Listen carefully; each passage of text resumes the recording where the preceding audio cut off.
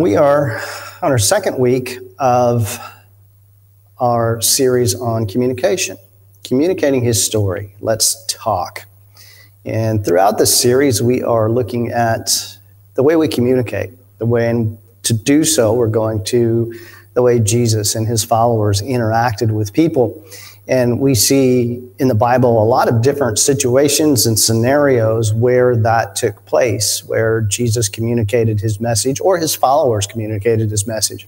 Sometimes at work, sometimes one-on-one, sometimes to a group, sometimes in homes and private places, just many different scenarios where that happens.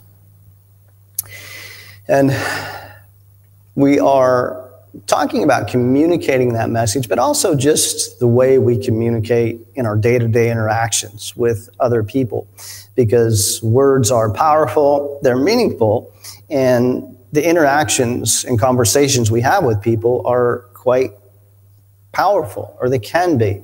And we're going to be in John chapter 3 again today. I was going to break this into two parts, but as I studied this week, I thought, well, we'll go with 3, because things tend to grow the more you look into them and study them. But we're going to read our passage again, John chapter 3, and we're going to read verses 1 through 21. Some very familiar scripture verses in this passage. And next week, we're going to get to the part of the passage where Jesus actually communicates the message, and then look at that for a kind of a simple and easy way that you and I can do the same thing. But today we're going to read through our passage again, John chapter 3, verses 1 through 21. Starting in verse 1, it says, "There was a man of the Pharisees named Nicodemus, a ruler of the Jews. He came to Jesus by night and said to him, 'Rabbi, we know that you are a teacher who has come from God, for no one can do these signs that you do unless God is with him.' Jesus answered him, 'Truly, truly, I say to you, unless a man is born again, he cannot see the kingdom of God.' Nicodemus said to him, 'How can a man be born when he is old? Can he enter a second time into his mother's womb and be born?' Jesus answered, 'Truly, truly, I say to you, unless a man is born of water and the Spirit, he cannot enter the kingdom of God. That which is born of the flesh is flesh. That which is born of the Spirit is spirit. Do not marvel that I said to you, you must be born again. The wind blows where it wishes, and you hear its sound, but you do not know where it comes from or where it goes. So it is with everyone who is born of the Spirit.' Nicodemus said to him, 'How can this be?' Jesus answered him, 'Are you the teacher of Israel, but you do not know these things? Truly, truly, I say to you, we speak of what we know and bear witness of. We have seen, but you do not receive our testimony. If I have told you earthly things, and you do not believe, how will you believe if I tell you heavenly things? No one has ascended to heaven except he who descended from heaven, even the Son of Man who is in heaven. Just as Moses lifted up the serpent in the wilderness, even so must the Son of Man be lifted up, that whoever believes in him should not perish, but may have eternal life. For God so loved the world that he gave his only begotten Son, that whoever believes in him should not perish, but have eternal life. For God did not send his Son into the world to condemn the world, but that the world through him might be saved. He who believes in him is not condemned, but he who does not believe is condemned already, because he has not believed in the name of the only begotten Son of God. This is the verdict, that light has come into the world, and men love darkness rather than light, because their deeds were evil. For everyone who does evil hates the light, and does not come to the light, lest his deeds should be exposed. But he who does the truth comes to the light, that it may be revealed that his deeds have been done in God." Let's pray. Father, we come to you again in prayer. We are grateful that we are together today. We are grateful that we can look to your word, and we pray for our community, our nation, the world, as we seek to better communicate your message to tell the story of Jesus to the world. And I pray that we would, in our generation, do our part in doing so, as you've given us great opportunity to do that, and that all of our communication in the world would be worthy of you. And we're thankful for Jesus. It's in his name that we pray. Amen. Well, I suppose everybody who was old enough got out and voted yesterday. It's interesting. I mean, I'm sure you get the same thing, but you start getting these text messages and emails and all these different things that come along with the election. And as I was thinking about all these different social issues and all the different things that come up with that, it definitely colored what we're talking about today. But last week, we talked about Jesus saying to Nicodemus that unless a man is born again, he cannot see the kingdom of God.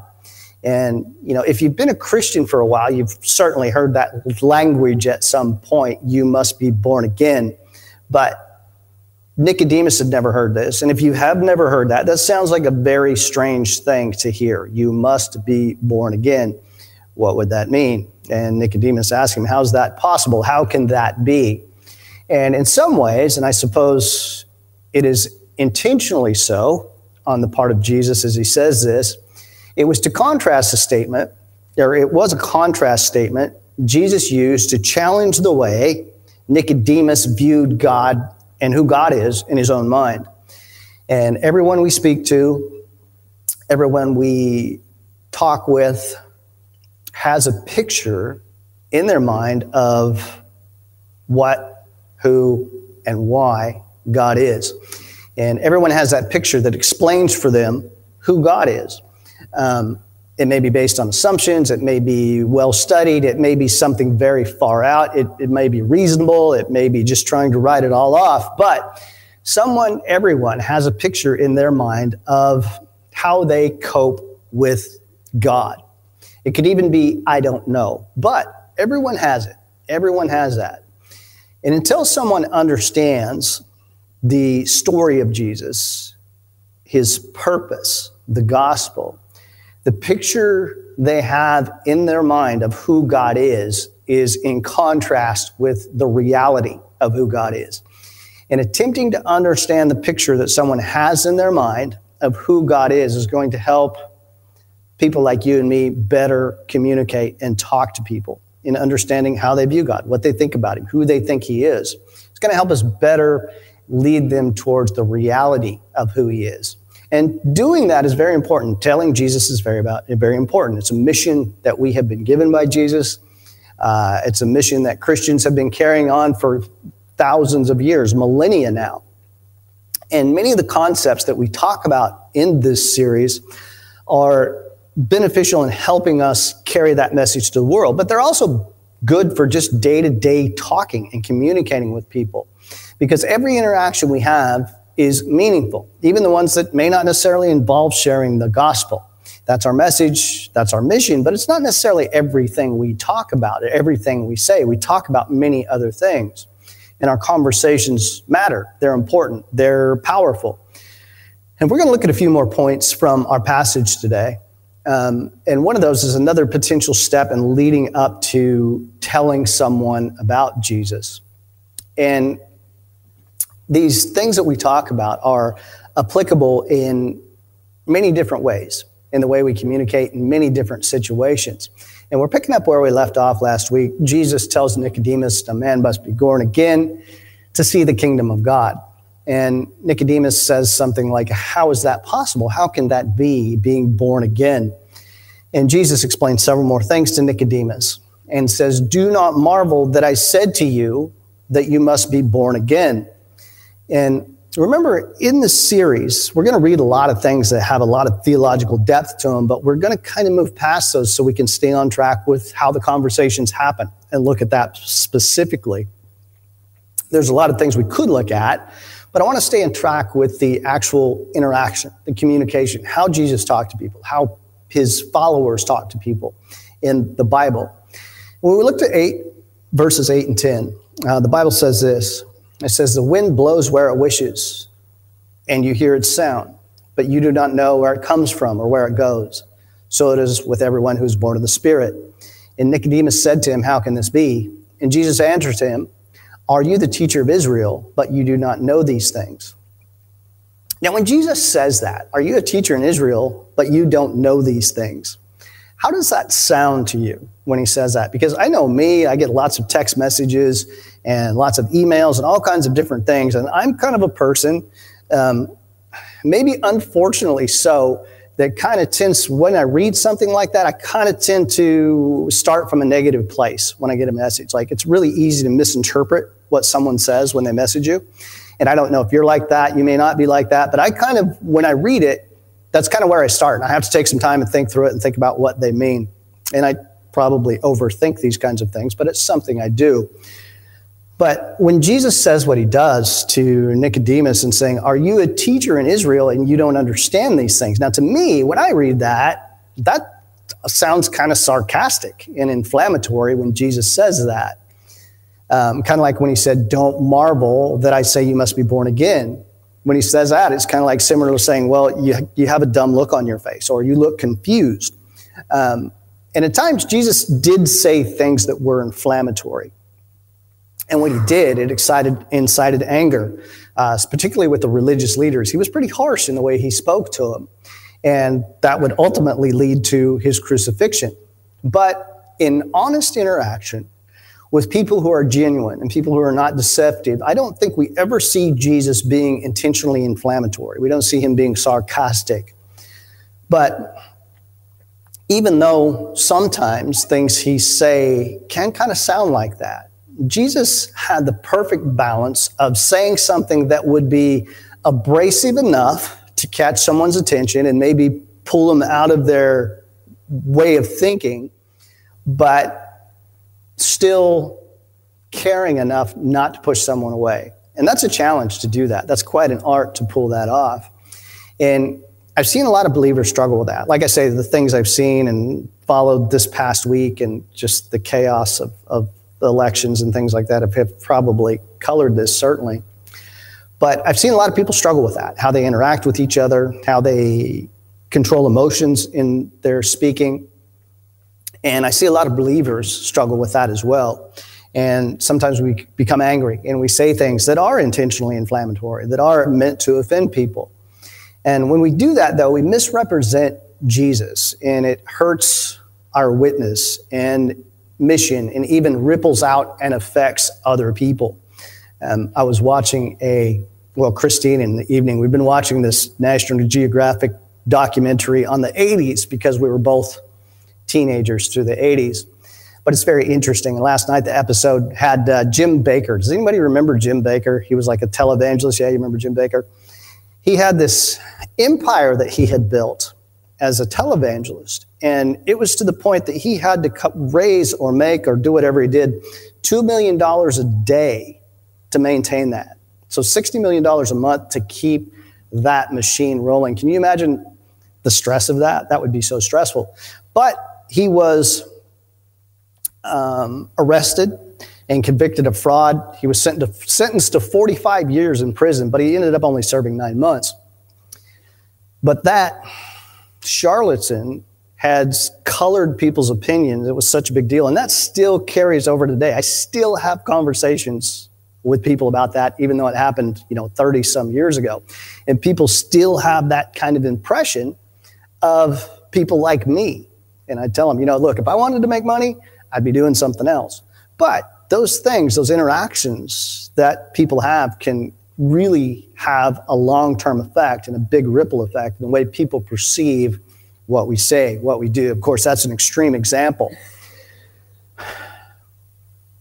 When we interact with others and in our mission and see some of the things that go on in the world around us and the struggles, it's very easy for things to get emotional and tip over the edge. And maybe we want to say inflammatory things. And sometimes we maybe say more than we should.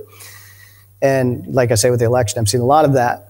But for me, when I get in a situation where I'm talking to someone, and maybe it's some strong points of disagreement, something about religion or God or church or money or whatever it might be, I found it helpful to ask myself a question and think about, what am I doing here? Okay, what is this interaction? What's it about? What do I hope to accomplish in this interaction? Do I want to tell someone about Jesus? Do I want to impart some wisdom? Do I want to express my point of view? Or do I want to win a fight?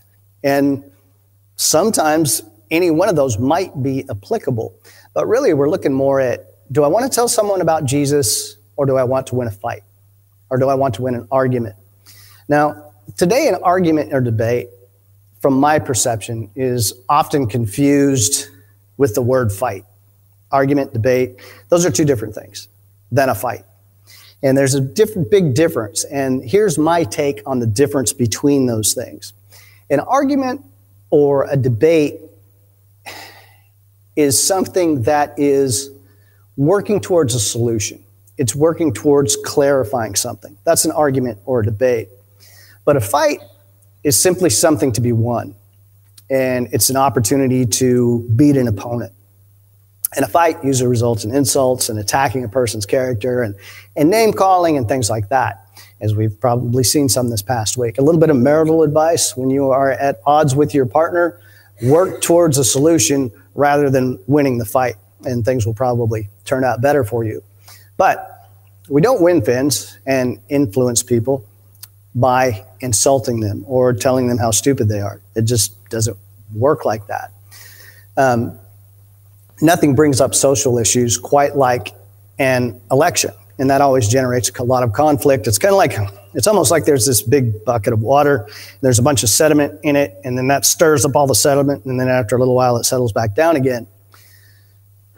But unfortunately, the way we sometimes, many people, not just us of course, but the way we interact about social and cultural issues is trying to win a fight instead of working towards a solution, which makes it very, very difficult to accomplish anything meaningful. Makes it very hard.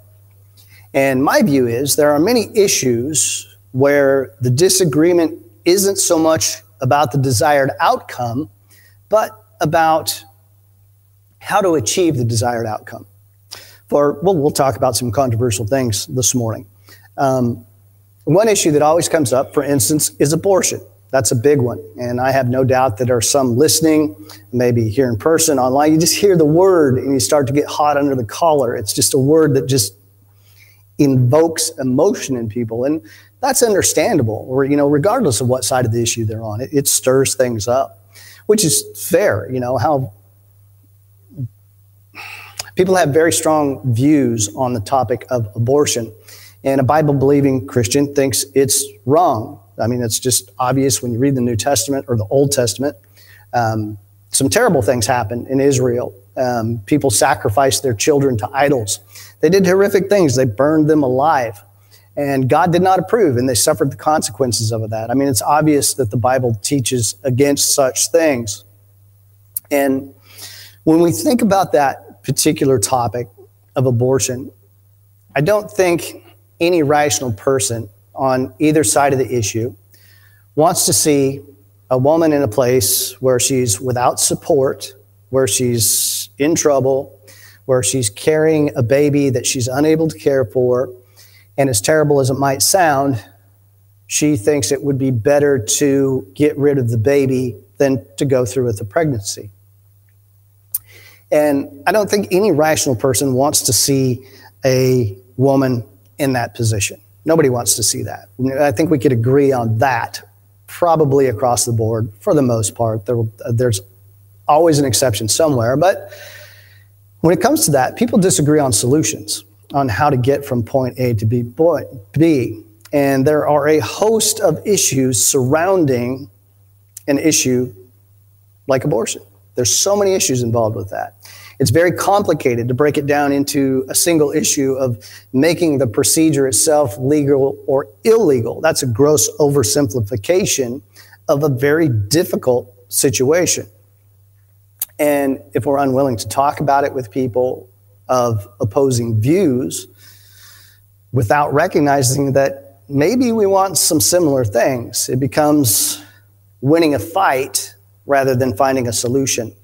And that's one area that I think I've seen a lot of Christians fail, where we could have excelled. And I'm not picking on anybody here, of course. I'm just saying in a general sense, that's an area that Christians could have done well and still could. But often my view of what I see is people want to win a fight more than they want to find a solution. And it goes to a place when we are trying to win a fight rather than looking for a solution, where it goes to a place where it's not about the mother anymore or the baby or the circumstances. It becomes whether or not that procedure should be allowed to be performed, and tends to discount all of the other issues involved with that. And there are real people There are real life situations in every one of those, and they're all different. There are a minimum of 3 people involved: the mom, dad, the baby, to varying degrees. And there are an infinite number of possible situations and circumstances in a situation like that. And I think Christianity could really shine if we concerned ourselves with what we might be able to do to help a mother or a father or a child in a situation like that, and be a very strong witness to the world. And if we did that in such a way that, whether or not abortion is legal or not becomes a non-issue, because they have better options available to them. And a lot of issues are oversimplified and broken down to the point of controlling what happens or controlling what people do rather than helping someone in need. And I think that's what happens when we expend effort trying to win a fight instead of working towards a solution that could be better. And that's my opinion, and no doubt others wouldn't see things the same way.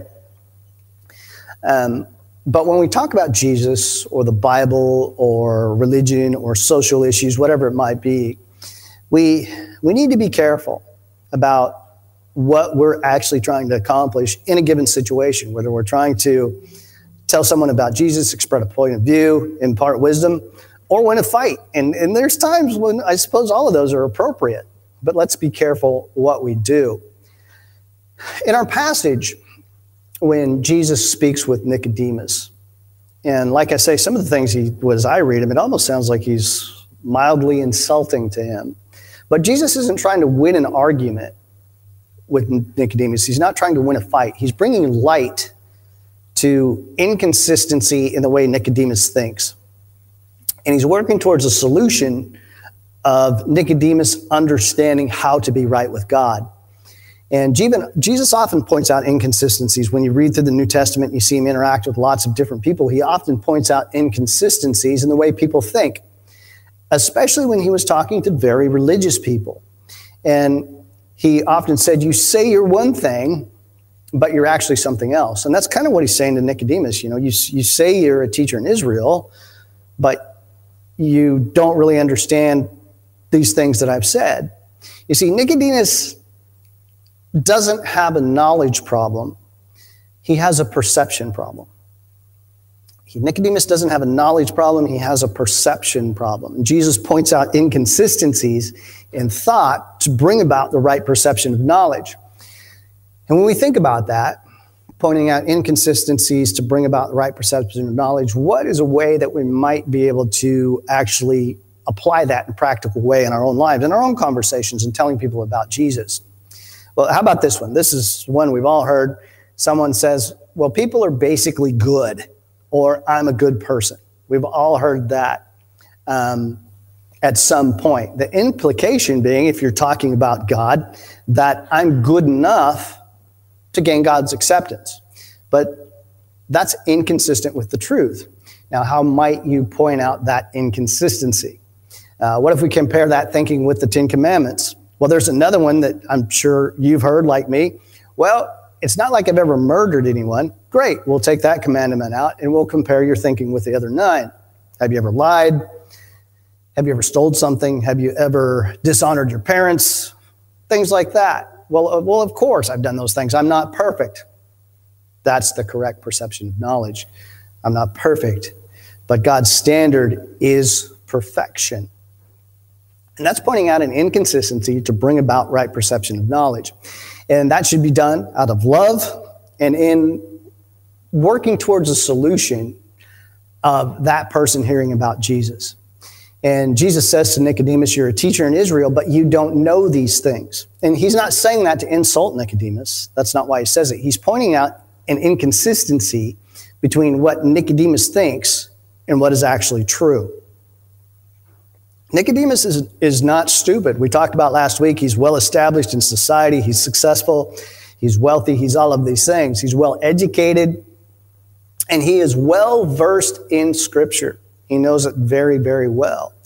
And it's not that Nicodemus doesn't have knowledge, he just doesn't have the right perception. of the knowledge that he has. And Jesus, he said in this same book in chapter 14, he said, I am the way, the truth, and the life. No man comes to the Father except through me, John 14:6. Or here another couple verses in John 3:16, where he says, for God so loved the world that he gave his only begotten Son, that whoever believes in him should not perish, but have eternal life. And until someone has that knowledge and rightly perceives it, they can't see God's kingdom. That's kind of the point of this passage. And in saying what he does to Nicodemus, Jesus is further opening his mind to the possibility of perceiving what's true. Now, if you've ever pointed out inconsistencies in what someone says or does, or had that done to you, had someone point out inconsistencies or things that you've been wrong about, it's hard to hear that. And often people don't handle that well when that happens. It's difficult for us. It's hard to have those things pointed out that we might be wrong about, especially as we get older. Our brain is kind of like concrete that cures as we age. It gets harder and harder as we get older. And we form neural pathways in our brain. And the more we think a thought, the more ingrained in our mind it becomes. It's a physical thing that happens. It's almost like a trench in your brain, and it gets deeper the more you think the same thought. And the more you have had that thought, the harder it is to change. And then on top of that, our pride can get in the way. And that just makes things that much more difficult for us. And it's hard to hear things that challenge the way we think. It's hard for me. And handling that well requires wisdom. And the Bible speaks to that in the book of Proverbs, chapter 9, verses 7 through 9. It says, he who reproves a scorner gets shame for himself, and he who rebukes a wicked man gets hurt. Do not reprove a scorner, lest he hate you. Rebuke a wise man, and he will love you. Give instruction to a wise man, and he will be yet wiser. Teach a just man, and he will increase in learning. There are a lot of things that are difficult to explain. If you've ever talked to anyone about the Bible, Jesus, Christianity, you've probably been asked a question that you've had to kind of go, well, I don't really know. That's difficult to answer. There are a lot of things that are difficult to explain. The Bible gives us wisdom. It gives us guidance in many things, but it doesn't always exactly explain the how or the why. That takes more digging, more time, more learning, all of those things. One other example of that, this is another controversial issue, is how the earth came to be and how you and I got here. Creationism. And the argument between creation and evolution has been going on for a while now. And when it comes to creation, the Bible doesn't answer many questions about how God created. It says he spoke and it happened. And of course, someone who is an evolutionist doesn't believe that. And there's also an idea that's kind of in between those two about theistic evolution, where God made evolution happen. But Christianity and science, or maybe faith and science, are often viewed as being opposed to each other. We hear that a lot from either side of those things. Some very intelligent people on both sides of that. And I've said before that honest science and honest religion will eventually come to the same conclusion.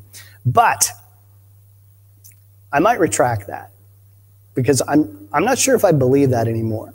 But not because I think that they're opposed to each other in any way. That's not what I think. They're different undertakings making complementary contributions.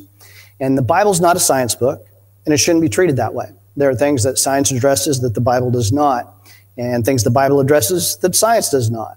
And they're different things. Science deals in finding and presenting facts. Religion deals in wisdom. Wisdom is the right application of knowledge, or what we do with those facts. Science doesn't create ethics or morals. Science attempts to present facts, but not necessarily what to do with them, or what's good, or what's right, or how to handle those facts. That's the realm of religion.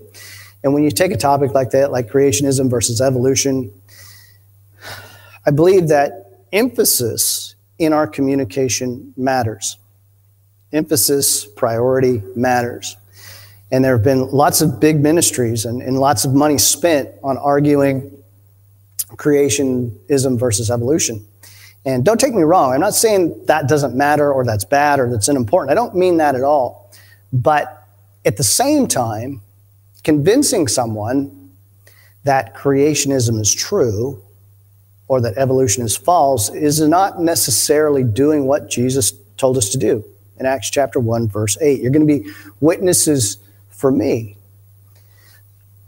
Of all the Abrahamic religions, Islam, Christianity, Judaism, they all believe basically in the Genesis account of creation.